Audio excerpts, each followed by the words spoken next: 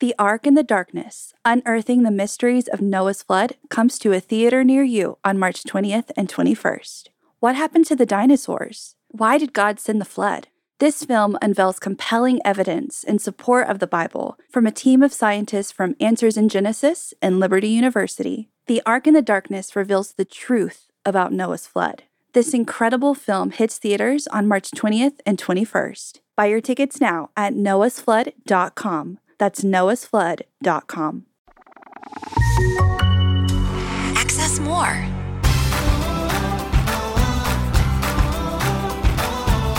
During today's conversation on Back Porch Theology, we're going to delve into a very colorful Old Testament story that illustrates the symbiotic relationship between blessing and boundaries.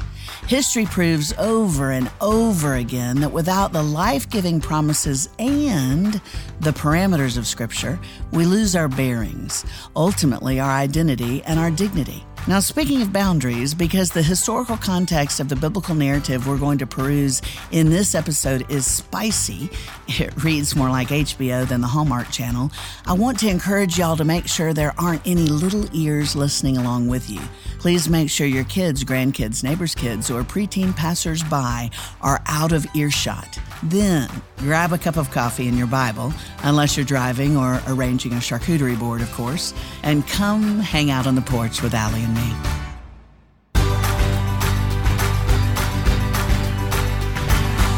Hey, Back Porchers, it's Allison Allen here. I'm the 5'12" wing woman to Lisa Harper's brilliance and hilarity. And we're so thrilled that you're joining us on a Monday or any other day of the week. We hope today you will pull up. So can we say get a hot drink yet? Are we into that season? We're close. We're close. We still need iced it's coffee. Almost fall. It's almost fall. I'm still drinking iced coffee because I sweat like a sumo wrestler in a and sauna. It's Tennessee. Tennessee. It's a walking sauna here.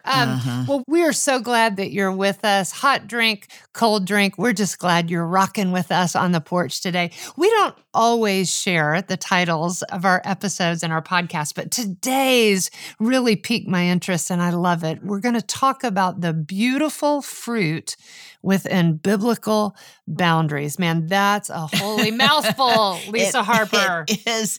I know even when I wrote this, Allie, and y'all can always find titles in the show notes, but when I wrote this title, it was late at night and I thought, because boundaries, even that word for me, I mean, I read Henry Cloud's classic book on boundaries, golly, probably 25 years ago, and have reread it, at least 10 times since. And I so want to love boundaries, but it's kind of like keto for me. I know it's good for me, but goodness gracious, sometimes they're hard to abide by. Absolutely, they are. You were sharing with me as we were prepping for this a hysterical, or is it an hysterical? Do you know? Okay, I'm going to go with a hysterical story about, I don't even want to give it away, about the power of understanding boundaries in your own life. Would you share that with us? Come on, kick us off. Yeah, this is one of those dirty laundry stories, y'all. I mean, it's not dirty, but it is, goodness, a prodigal chapter from my past. I was a kid. I was probably 12 years old maybe when this happened, maybe 13. But my parents divorced when I was little, and my dad, Everett Harper, moved out into the country of Central Florida, tiny little town called Cascia near Eustis, Florida, mostly just cow pastures and orange groves. Okay. But I was with my dad most weekends. He had visitation rights on weekends. And so most of the time I was with my dad on weekends. And we went to this itty bitty Baptist church. I mean, I think probably the sanctuary sat maybe 150. I can see it. Yeah, wooden pews, center aisle. And creaky when you shift. Oh, absolutely. Yeah. And I loved our pastor. He had been a pilot in World War II, and he just, the stories he would tell, just big, loud, booming voice, and he loved Jesus. So I loved being in church. But I also was developing a almost love, or puppy love, we'll say, for a young man, a little older than me, who when you're out in the country, like if somebody lives 3 miles away, that's like your neighbor. That's next door neighbor. Well, I had developed a very strong crush on a young man named Jimmy, whose daddy ran the chicken farm down the road from our little farm.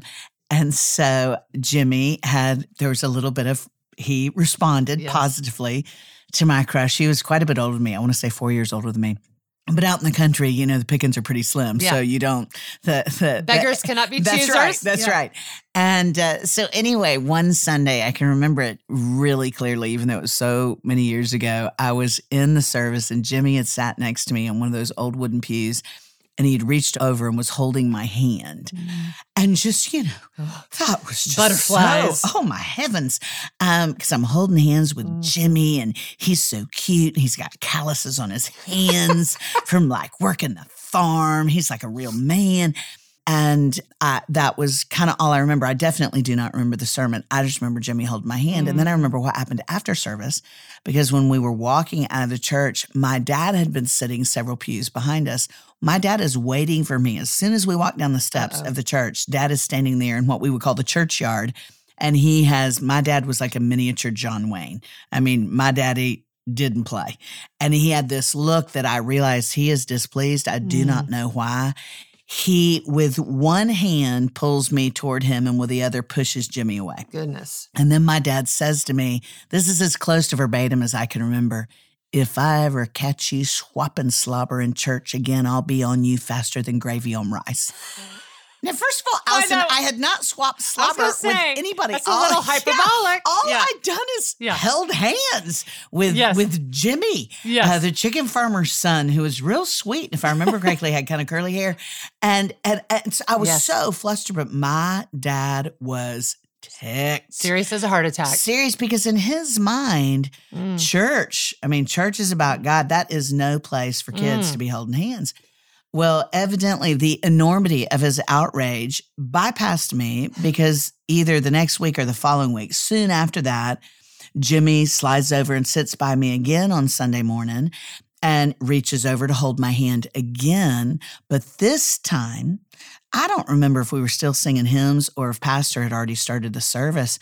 I feel this hand, this strong hand on my shoulder. Stop. In church. We're either singing or I'm listening to the sermon.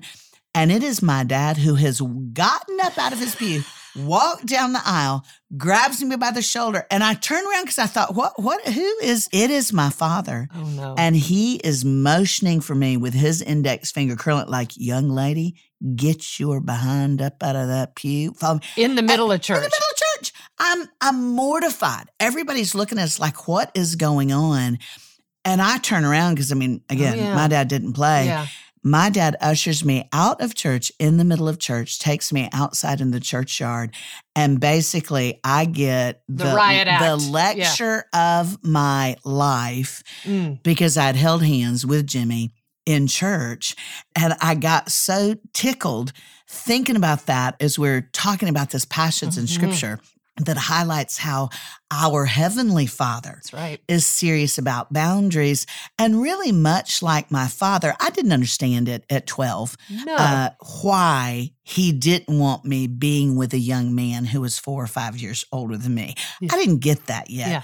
Now that Missy's the same age I was then, you do a little bit more, don't you? I'm not let Missy hold hands with a 17-year-old, whether it's in church or anywhere else, because that's the door opener. Trouble, absolutely, to be with a young man that much older than her at that very innocent age. Yes. So I know now, of course, that my dad was looking out for me, but my dad was an enforcer of boundaries. Yes. Henry Cloud, whose book I just mentioned, he says people with boundary problems usually have distorted attitudes about responsibility.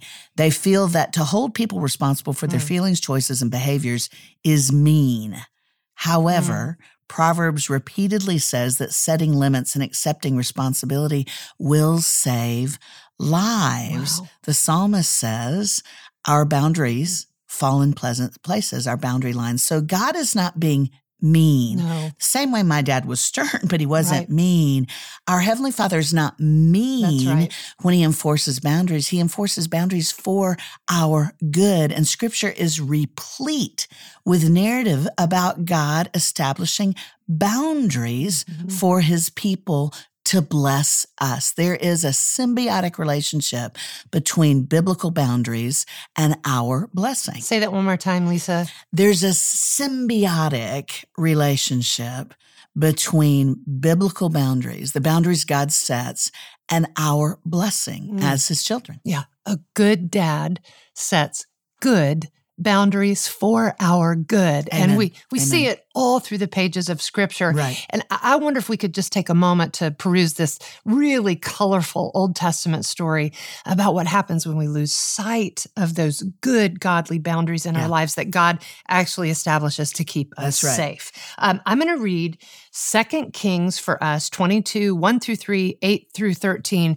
and then I'm going to let you run. And I can't wait for what you bring. If you're following along, Back Porchers, in your Bibles, it's about an inch from the front. 2 Kings, and we're going to start with chapter 22. Right, here we go. This is verse 1, and it says this: Josiah was 8 years old when he became king, and he reigned 31 years in Jerusalem. His mother's name was, we're going to say J, the daughter of, we're going to say A, and she was from Bozkath. Okay, quite a mouthful there. This is verse 2. He did what was right in the Lord's sight and walked in all the ways of his ancestor David. He did not turn to the left or to the right. In the 18th year of King Josiah, the king sent the court secretary Shaphan, son of Azaliah, son of Meshullam, to the Lord's temple. All right, and then we're going to skip down to verse 8 through verse 13. The high priest Hilkiah told the court secretary Shaphan, I have found the book of the law in the Lord's temple. And he gave the book to Shaphan, who read it. Then the court secretary Shaphan went to the king and reported, Your servants have emptied out the silver that was found in the temple and have given it to those doing the work, those who oversee the Lord's temple. Then the court secretary Shaphan told the king, The priest Hilkiah has given me a book. And Shaphan read it in the presence of the king. When the king heard the words of the book of the law, he tore his clothes. Then he commanded the priest Hilkiah, Hilkiah son of Shaphan, Akbor son of Micaiah, the court secretary Shaphan, and the king's servant Asaiah, with this, Go and inquire of the Lord for me, the people and all of Judah, about the words in this book that have been found. For great is the Lord's wrath that is kindled against us, because our ancestors have not obeyed the words of this book in order to do everything written about us. What a story. Oh, it's amazing. And just so y'all don't get tripped up over the hard words, sometimes Hebrew names are hard to pronounce. Basically, what Allison just read, there's two main points of takeaway. One is Josiah the king. He was a good king, but he became king when he was 8 years old. That means if he was living today, if this story took place today, he'd be in the second grade. So that right there is kind of an asterisk. You've got this boy king. The second takeaway from those passages she just read is they lost the Bible. Whoa. God's people had literally lost the words that God had given them for life, the words he had given them to have relationship with him. They had quite literally lost the Bible. The last research I read said that most homes in America, I think the average amount of Bibles we have in our home is 8. Is that right? Yeah, the average amount of Bibles in it. And I can't remember what, so I don't want to cite that. So don't take that for truth, but I read that somewhere. Most of us have quite a few Bibles laying around. Even people who don't subscribe to the Christian faith still have Bibles. Maybe they got one at high school graduation or when they were confirmed or by a relative. I cannot imagine losing the Bible, but they had. Right. And before we explore the huge consequences that happened when our great-great-great-great-grandparents of faith, the Israelites, lost the Bible, effectively tearing down the fences God had built to bless and protect them, I'd love to take just a minute for you to give a shout out to Huldah. Yes. Because you just read about Huldah, and I know she's one of your favorite women in redemptive history. Absolutely. Well, this is a bit of a refresher because we talked about her, I want to say within the first 6 or 7 episodes, but she's a woman who is in the pages of this story, and she doesn't get star billing, but man, she plays a really outsized role. She's a prophetess named Huldah. 2 Kings and 2 Chronicles both talk about her. The scripture tells us that she's a needle worker, likely in Josiah's court. Kind of reminds me of Dorcas in the New Testament, right? She cares for the wardrobe. She's married. And according to scripture, most importantly, she's a prophetess like Deborah or Miriam and Anna and others in the New Testament. Okay. But I want to tell you a bit of her backstory because the involvement in the story of Israel's greatest reformation, or one of them. But let me tell you a little bit of her backstory because her involvement in the story of Israel's greatest reformation and revival is pretty remarkable. As we've just read, King Josiah tells some folks to go give the temple a little TLC. Right. They find under the rubble the scroll of words of the law of God. When the words are read to Josiah, he's cut to the core. And scholars point out that it's obvious that the words are fresh. In other words, they have indeed lost the Bible because Josiah's reaction is so big and emotional. Right. He then asks his leaders, his scribe and the priest, to go inquire about the nature of the words themselves. So they go to Huldah, and with very little fanfare, she basically says, look, the judgment is still coming. The Babylonian captivity is happening soonish. And that because Josiah had responded passionately, emotionally to Adonai's words, he would have peace. The words go back to Josiah. He acts on them, and a river of revival breaks out. I love this, that a lot of conservative scholars say is that Huldah is considered to be the first person in the scripture to declare a text the Holy Scripture. Don't you just love that? I love that. She is one of the unsung heroes. Yes. And I love that he knows there was something about her life. Yes. That Josiah, this boy king, knew. Take it to Huldah. Yeah. She'll know. She'll know if it's the law of the Lord. Now we're going to read a few more passages in chapter 23, and then we'll drill down into how boundaries and blessings are related. So this is 2 Kings 23, 1 through 2. It says, after they take it to Huldah, Huldah verifies that it is the word of the Lord. It says, then the king sent, this is chapter 23, verse 1, then the king sent, and all the elders of Judah and Jerusalem were gathered to him. And the king went up to the house of the Lord, and with him all the men of Judah and all the inhabitants of Jerusalem, and the priests and the prophets, all the people, both small and great. So this is citywide what's going on. And he read in their hearing all the words of the book of the covenant, in other words, what we would now call the first part of the Bible, or Torah, the Hebrew scriptures, that had been found in the house of the Lord. Verse 13, this is part of the response of King Josiah and God's people when they found the Bible.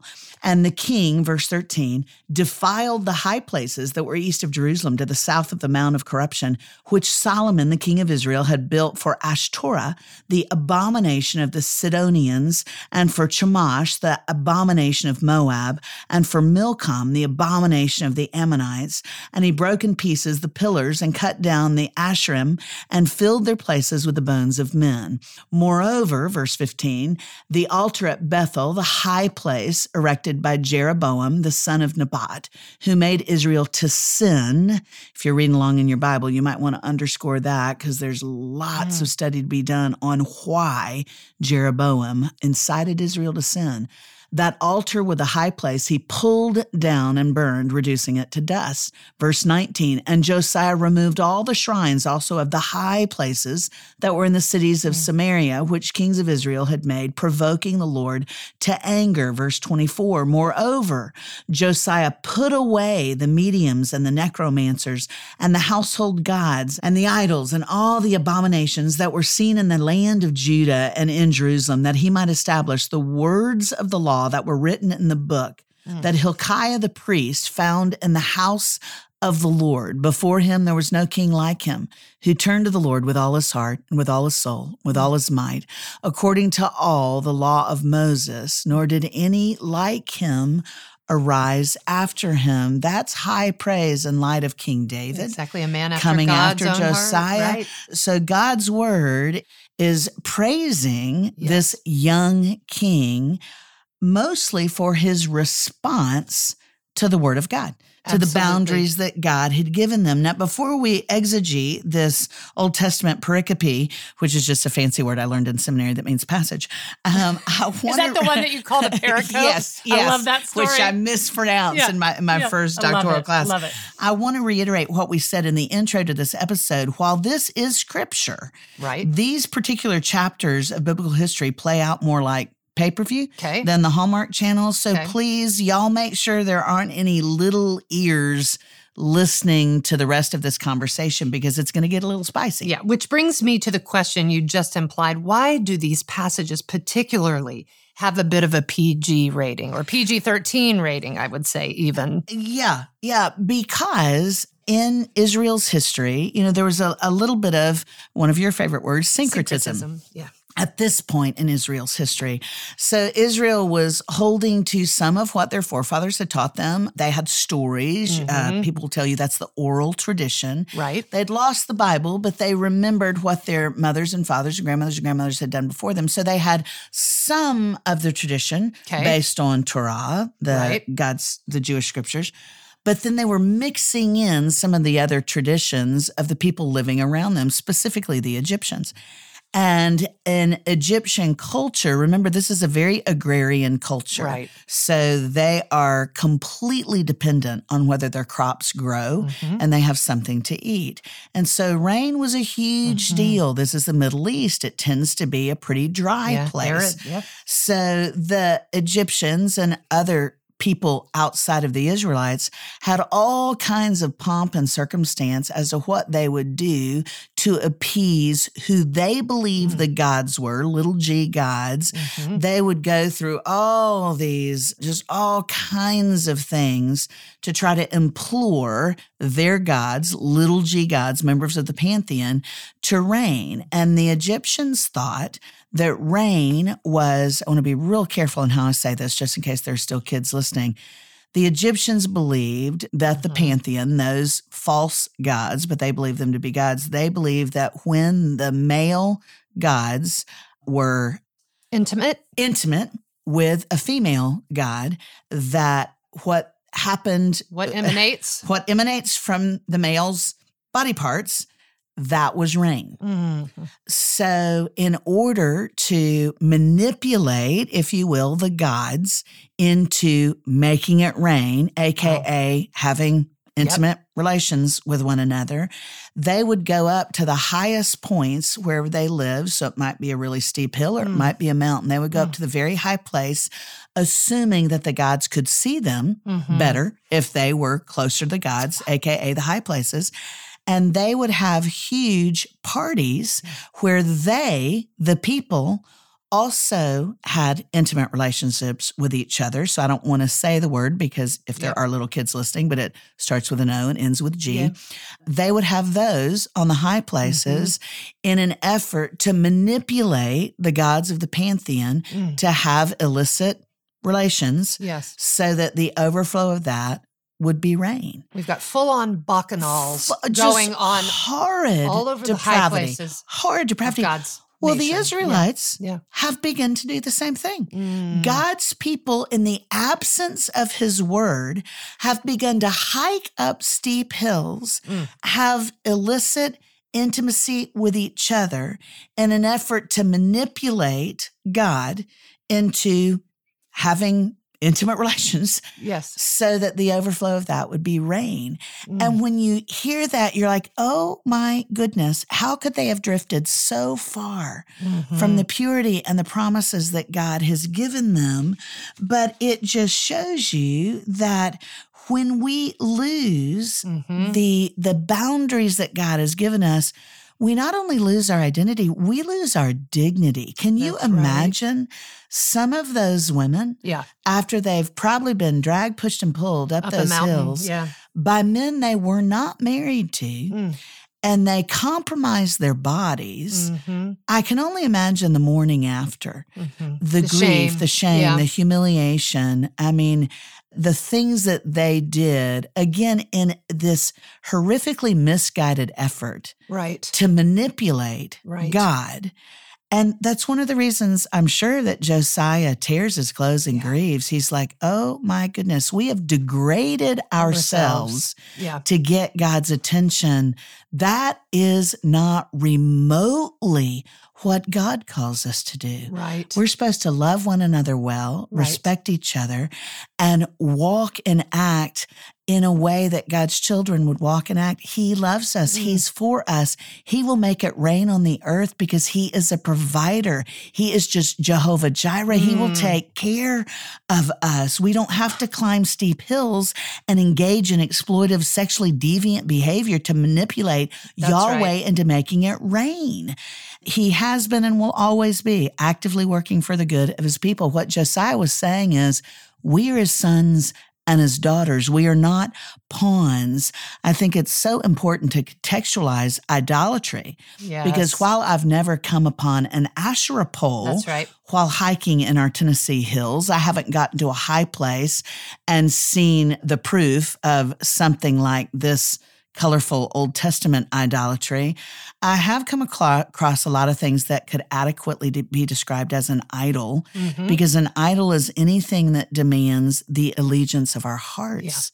And the allegiance of our hearts is first meant for God. That's what a boundary is all about. That's right. A boundary is not punitive. A boundary is blessing. It is connecting us to the God who's for us. I love that. You know, I remember a couple of years ago when the Lord began to deal with some hidden idolatry in my own heart, which was a little bit surprising because obviously, like our, forefathers, I didn't have an idol made of gold or silver. I wasn't traipsing up a mountain. It wasn't so outward, if you will. Right. But the idols that I was cherishing and curating where no one could see really came in the form of, and I think this is maybe true for a lot of us, other people.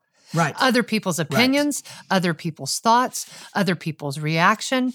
And so one of the ways that the Lord began to deal with me on this or help me identify idolatry, hidden idolatry in my own heart was to say, Allison, what consumes your thoughts? Right. What consumes your action? And then for me, what comes most frequently out of your mouth? In other words, out of the overflow of the heart, the mouth speaks. Absolutely. And for me, in this particular area, Jesus wasn't bringing home the gold. Jesus was bringing home the bronze. And my concern with other people's thoughts about me were evidenced in the fact that they were the things I most spoke of. And so the Lord said, you've got some idolatry in that heart that we need to deal with. And it was a place where I had been bound for a long time and had never even recognized it. So this story resonates with me, not necessarily in the mechanic, but in the fruitfulness that comes when we get honest and say, Lord, I've got some things in my life that are far more preeminent than you are. And I want to walk that path with you. Right. The story is so colorful. Yeah. Because you really can't imagine us subjecting ourselves to that level of degradation. Depravity, And yet. Same effects. Same effect. I mean, absolutely the same effects, because again, history proves over and over and over and over again that without biblical boundaries, which are for our good, we've talked in the past about God's law being like those bumpers at the bowling alley that are to keep our balls out of the gutter. It's for our good. It's for our protection. It's for our provision.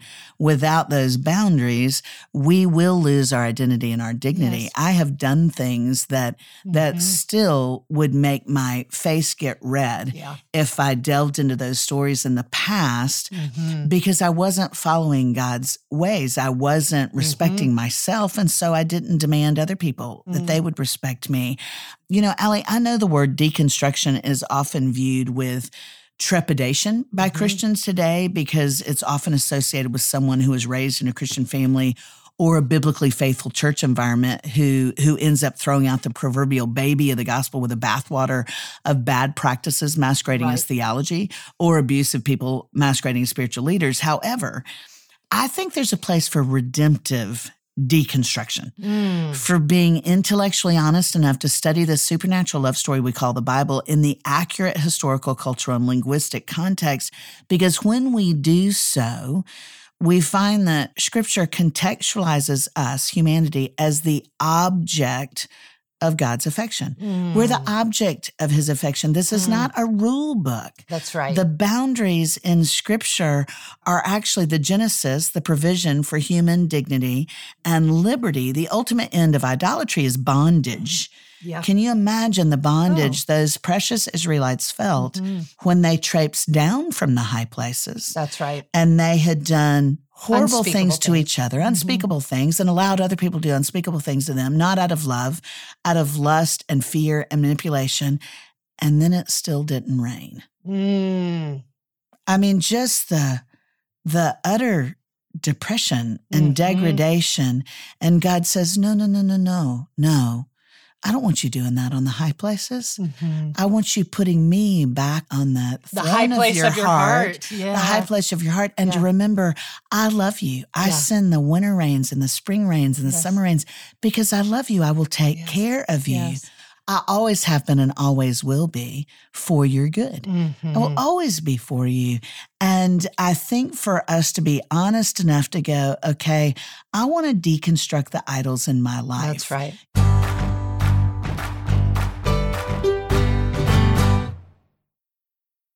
Hey, Back Porchers. Here at BPT for 2024, we're calling it the year of giving yourself away. And I want you to know about a woman who did just that. She changed the world by giving herself away. Her name is Francesca Cabrini. She was an Italian-born Roman Catholic missionary who used her super strong will and God's calling in her life to defy odds and build an empire of hope that led her to eventually establishing schools and orphanages and hospitals, not only throughout the United States, but throughout the world, all of which was to support immigrants and marginalized communities, the least of these. I watched her movie, and y'all, it was such an inspiration to how we can all better give ourselves away. The film is called Cabrini, and it's now playing in theaters. Man, I'd strongly encourage you to go see this movie and bring a box of tissues. You can log on to angel.com/Cabrini for info about when and where it's playing in your area. And of course, that link, angel.com/Cabrini, that's also in today's show notes. You know, I grew up in an extremely conservative church culture, and I never heard this preached verbatim. Okay. But what I heard tacitly endorsed is if you follow the rules, you will get what you pray for. That's right. It was a very transactional relationship. Performative. Very performative. I got a little older and thought, wait a minute, I'm doing the right things. I'm not smoking. I'm not chewing. I'm not going with boys that do. I still have these things I'm struggling with. Right.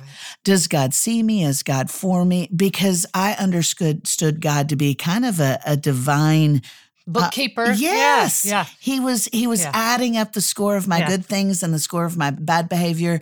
And if the good outweighed the bad, then you got the blessing. I got the blessing. Yeah. That is not who our God is. It's not the gospel. We don't earn his affection through good behavior, nor can we manipulate his will through all kinds of ludicrous things. He's our Father, and he's for us, and the boundary lines he gives us fall in pleasant places because his whole will is for us to know him, to be in relationship with him, for us to have a holy, blessed life, for us to love each other in a way that points back to him as our Redeemer.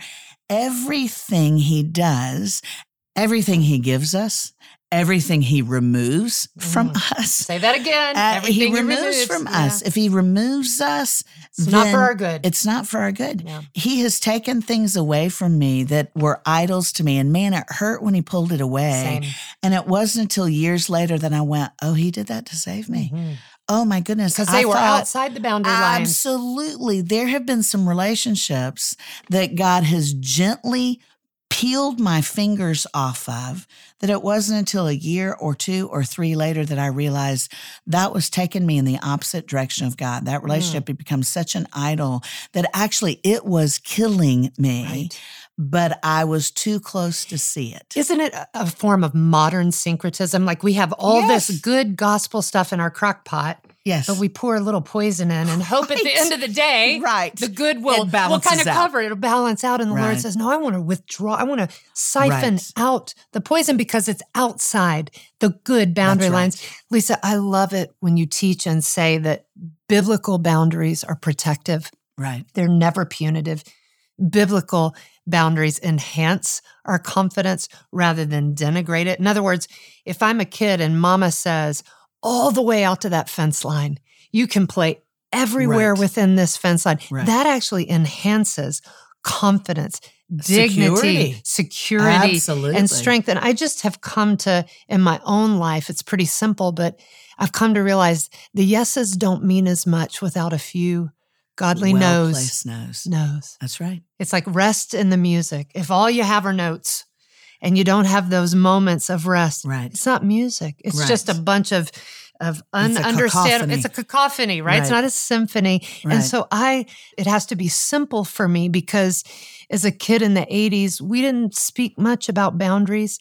I lived a life without a ton of boundaries, and it left me confused, insecure. And then when I came into the kingdom and over some successive years, when he began to minister exactly what you've just so beautifully shared to my own life, I thought, oh, they really have fallen in beautiful, bountiful places. In pleasant places. And there's years and years ago, Allie, it was right after I brought Missy home from Haiti. Yeah. And I was asked to be part of, they were doing it was a little video on motherhood. Okay. And it was with Beth Moore and Priscilla Shirer and myself. And I got so tickled. I was like, one of these things is not like the other ones. First of all, Beth and Priscilla are so lovely and so wise, but also both had been mothers for decades. Yeah. Very good mothers. I'd been a mother for like 2 months when they asked me to come to this. And I was tickled, but I also thought, I've got to be real honest here and say, everything I know about mothering, you put in a thimble. But during that process and during that day of filming, I love Beth, I love Priscilla. And I asked both of them, y'all, I'm an older woman, but I'm a new mom. And so I'd love for you to just distill some parenting wisdom and just please encourage me of just a couple of things I could apply right away as Missy's second mom. And Priscilla said something really lovely about, making sure that your children know that you're a parent, not a best friend, that you have to maintain that role. It's very lovely. She said it much better than that. And Beth paused, and Beth is brilliant, and so I expected her to say something in Hebrew. But she said, she's got that Texas accent, and she said, Lisa, just try to say yes more than you say no. And you think, okay, that seems pretty simple. I was a new mom. Well, I bet you it was 2 days after that. I was back in Nashville. Missy was on the other side of the kitchen from me. So there was an island between us. She was itty bitty. You remember how tiny she was when I brought her home from Haiti. She was 4 years old, but really tiny. And she'd opened the refrigerator and she was reaching up for a jug of orange juice. It was a gallon of orange juice. And too heavy. There's no way this tiny little peanut could lift this orange juice from a top shelf. And my gut response was to go, no, baby. Because, of course, I'm thinking she's going to drop it. It's going to spill all over the kitchen. It's going to be a huge mess. And I started to say no, but her back was to me. So she didn't see my response. And I stopped myself because in that moment, I remembered Beth saying, just try to say yes more than you say no. And I can remember this like it was yesterday. It's been 8.5 years. I remember Missy grabbing that orange juice jug with both hands, lifted up. I mean, the whole thing almost knocked her over. I can see it. She teetered. It pulled her almost into a full circle. Well, the weight of it kind of turned her around, but she was somehow able to kind of land that jug on the island. And at the exact moment she landed that heavy jug of orange juice and didn't spill it, she looked up because she's facing me. And her face, her tiny toddler face, split into this huge grin like, look Mom, I did it. And I was like, yes. And I was able to cheer for her. Lisa, I love that picture of the largesse of God, that we have a wide, safe place in which to grow and play. Right. Love it. Right. That the boundaries he gives us are because he's for us, not against us. As you said, and I love to say, they're not punitive, they're promissory. Yes. I went out to our garden yesterday and it's, because it's been so hot and muggy here, it is like, goodness gracious, like it is on turbo speed. It's a jungle up in there. It is a jungle. I've got more tomatoes. I'm leaving them in bags on unsuspecting neighbors' porches. But my watermelon are going crazy. And I left the whole last third of my garden open so the watermelon could run. Because the watermelon, they runners. grow on runners on these vines that need a lot of room.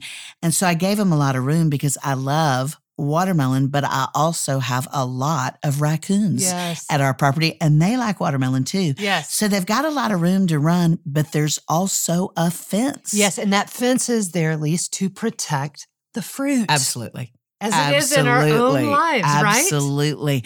I think the takeaway, y'all, from this episode on the beautiful fruit that we actually can harvest from biblical boundaries, from within biblical boundaries, I think the takeaway is for us to start looking for the fences that we've seen as negative that actually are promissory. Maybe you've sensed the Holy Spirit kind of pinch you or poke you recently because you're investing so much time in a relationship that's actually pulling you away from God instead of you moving you toward God. Maybe, as Allison said earlier, there's some things that are falling out of your mouth that are not words of blessing or hope or peace. Maybe you're recognizing, there's a real negative, there's a real glass is half empty tone in what I've been saying lately.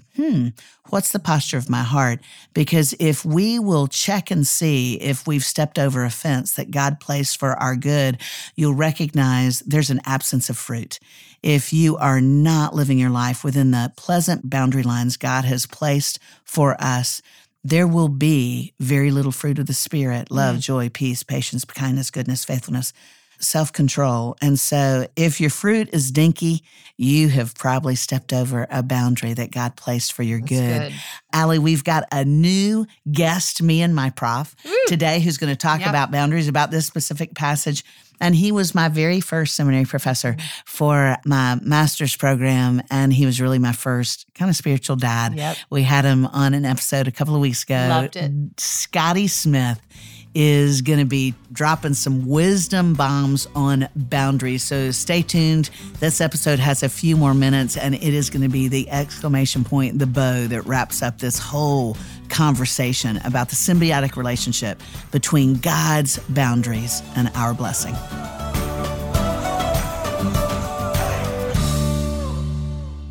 Well, hey, y'all, we have come to one of our very favorite segments here on Back Porch Theology. And I just want to say, we've got a favorite back with us, don't we, Lisa? That's right. That's Pastor Scotty Smith, who's going to bring the truth bombs. Pastor and professor, my very first seminary professor. Absolutely. Actually, Scotty is the reason that I first went to seminary and got my master's from Covenant Theological And you said Seminary. he's one of the reasons you're still in ministry to this day. He Isn't is. that so?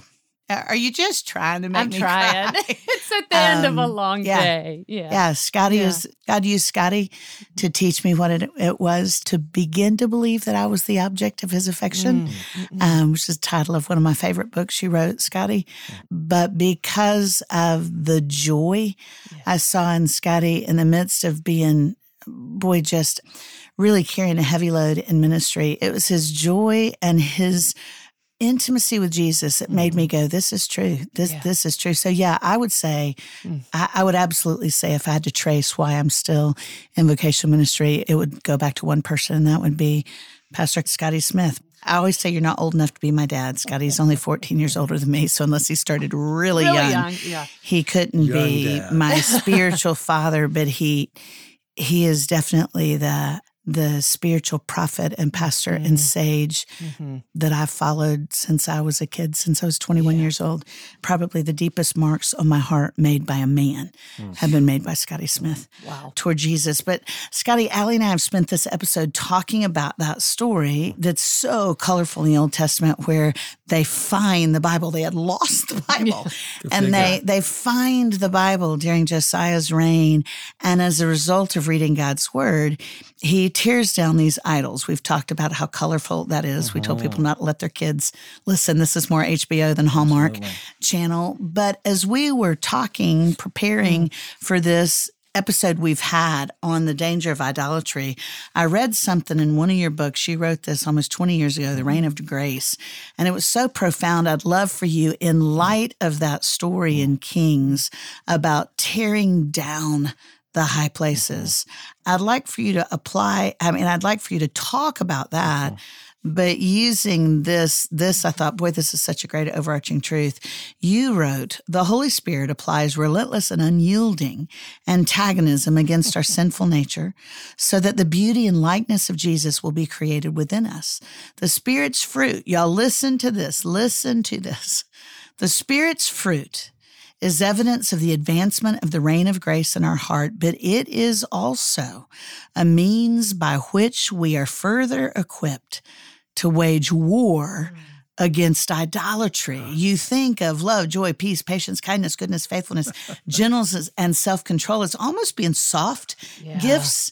But according to what God's shown you, those are actually gifts that help us wage war against that which would pull us away from God and His purposes. Yeah, and the waging of that redemptive war, of course, becomes a hallmark of how we even think about spiritual formation. I'm not as free as Jesus intends, and here's the entanglements, but also becomes a mark of good friendship. We're fighting for each other's joy by redemptively showing up and saying, I'm not going to let that thing consume you. So, but backing up a little bit, it's interesting, the whole Josiah narrative. I mean, first of all, God always loves to use weak things, right? So Josiah is official. He's 8 years old. Yes, yeah. He's 8 when he's legally king. He doesn't get all the responsibilities, but the Lord's saying, look, this one's on me, so I'm going to provide. But of course, as you've well said, part of the Josiah story is Torah is found, and then, oh my gosh, where's the Bible been? Well, okay, can't explore all that altogether, but because we can have it and lose it, we know that. We can physically have it, but they physically lost it. But one of the first things indeed as always is the case in renewal and restoration, it's going to be centering on the issue of worship. And not external form, but who or what has gained more, who's gained the allegiance, the affection, the adoration of my heart more so than God Himself. Right. So it's going to always start there. So throughout Scripture, the battle against idolatry is a battle to win the heart. It's not an embarrassed God that's put off because we gave the Canaanite deities more love than Him. There's nothing insecure about our God. There's only good in our God and alone worthy. So, and this is so cool, which is in the Josiah narrative. So the redemptive discontent, the grace aggression, kind of the unique mixing of metaphors. I love grace aggression. It's really all about. I mean, just think about all of that in the framework of Jesus saying in Luke 4, "I've come to set the captives free." Right. So it's the true, good, beautiful one that rescues us from that which will never satisfy, right? But here's how He did it during the revival in Josiah's day. A lot of people don't know that the prophet Zephaniah was one of the prophets that preached over 30 years leading up to the reform under Josiah, and ding, ding, ding, ding, ding. It's objects of His affection, that great verse in Zephaniah 3:17. Which is the only happy verse in the whole Which prophecy. is phenomenal. You start reading Zephaniah, you think, I'm not going to read that. It's a tough book. Because as Zephaniah, seeing the scene here, to the nations and my people, you're running after things that are not God. You've exchanged my glory for idols. Right. And so here's how I'm going to meet you. I'm going to take away your punishment. I will be towards you the God that greatly delights in you, that quiets you with my love, that rejoices over you singing. Now, the point of all that is this. That's not God having multiple personality disorder. Right. It's saying the whole issue of idolatry is what is most compelling in my heart and life. Right. Where have I run to? Where have I made a broken cistern that doesn't even hold water? I turned away from the fountain of life. Yeah, that's right. I would say in that, this picture of war on idolatry is really a war for my freedom. And whether it's corporately, whether it's different times in history, groups of the people of God have gotten into the idolatry of we're right, you're wrong, or confusing their faith with their nation. There's so many ways we, the people of God, can appropriately sing, prone to wander, Lord, I feel it, prone to leave the God of love. So part of revival and reform is going to always be an issue of the heart, individually and corporately. In Zephaniah's day, what indeed Israel was called to be a light to the nations, they became a blight to the community because they became far more like everybody around them. Right. And see, the sad thing about idolatry in Israel is it served two purposes. Number one, we're not getting as many crops and babies as they are. Right. Let's don't reject Yahweh. Let's just add on here little fraternity gods, and it's all good. We'll tithe to Yahweh. Or we're afraid God might not protect us, so fear, we're going to make an alliance with this, and we'll sing Kumbaya to their God. And it's just like you see the crazy making of a people that will not trust that their God will be enough. Right. And that happens in every generation. It's part of our own story work. In my life. Well, it's a part of our own. See, I, in time, realized through good counseling and through my burnout that the two primary idols in my heart I set up that didn't look like a jade Buddha or an Asherah pole were control and a pain-free heart. They don't exactly look like incense and candles and crazy dances, but I needed to see how my commitment not to allow my heart to experience any more pain, it took over more functional control than the gospel itself. But only the gospel could deconstruct that. Wow. And it really was a deconstruction. And I mean, the whole story of Jonah is a parallel in an individual way. Jonah starts running, so how does the Father start? Let's just put a few waves on the ocean here. Or let's have pagan sea captains say, who are you, where are you from, who's your God? Here's some underhand pitches, Jonah. You really don't have to become whale vomit, but if you know what, you need to be whale vomit, it'll be severe mercy. But it's God waging war for the hearts of his people. He just grieves the fact that we would give ourselves to stuff that it's all mercy. It's all that severe mercy. I grieve, and in this one, don't you just want to? I want to follow him home. I know. That would probably be cause for alarm. Restraining order. Fix y'all tea. Are you kidding? No. I love your wife. I would come home to your home to talk with her.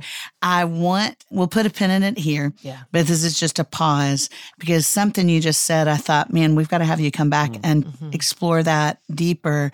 Deconstruction has become a four-letter word in modern Christianity. It's our word that's been taken from us. It actually's got a great history in Scripture. Deconstruction is so healthy when you do it under the compulsion of the Holy Spirit because there are still idols he has to take down.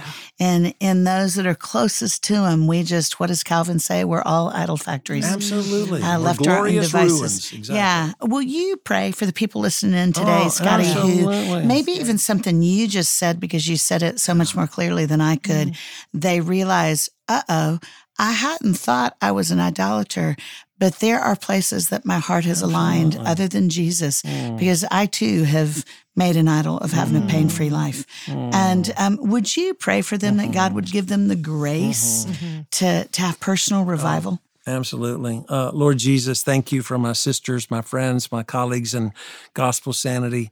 We pray for our own hearts and for those that would join us, Lord, through this recorded conversation, that you would help us to see, first of all, Jesus, that you are so beautiful that really to see more of you, we will run to you, not from you, that you are our righteousness. You're not our second chance. You've already married yourself to us, and a feast is in front of us, and you are more excited about it than we. Help us to see the foolishness of idolatry, of trusting in anything, of giving our allegiance, our attention, our affection, our adoration to lesser things, even good things we make ultimate, or things that we know will only rob us of, Lord, physical health, emotional stability. Lord Jesus, thank you that you wage a holy war of love for our own hearts, and that one day we will be completely free. Oh, that we would more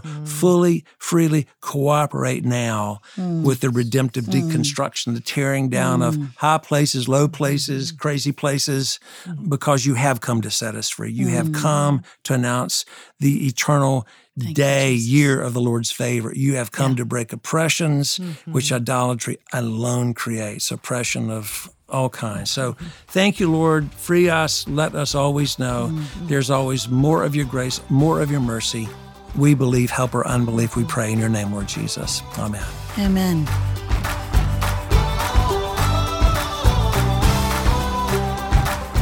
so glad, so grateful that you chose to hang out on the porch with us today, and I hope you learned something. But knowledge about God pales next to intimacy with Jesus. So I hope you spend a whole lot more time lingering in His presence, leaning into His embrace, and listening to the lyrics of delight God promises to sing over us in Zephaniah than you do listening to podcasts. That being said, I'll be so tickled if you choose to join us again next week for Back Porch Theology. Thank you for listening to this podcast. Do you have questions about Noah's flood? If so, you don't want to miss The Ark in the Darkness in theaters near you on March 20th and 21st. If you're interested in delving deeper into the mysteries and questions surrounding Noah's flood, The Ark in the Darkness will provide thought-provoking insights from a team of scientists with answers from Answers in Genesis and Liberty University. The Ark in the Darkness reveals the truth about Noah's flood. The incredible film hits theaters on March 20th and 21st. Buy tickets now at noahsflood.com. That's noahsflood.com.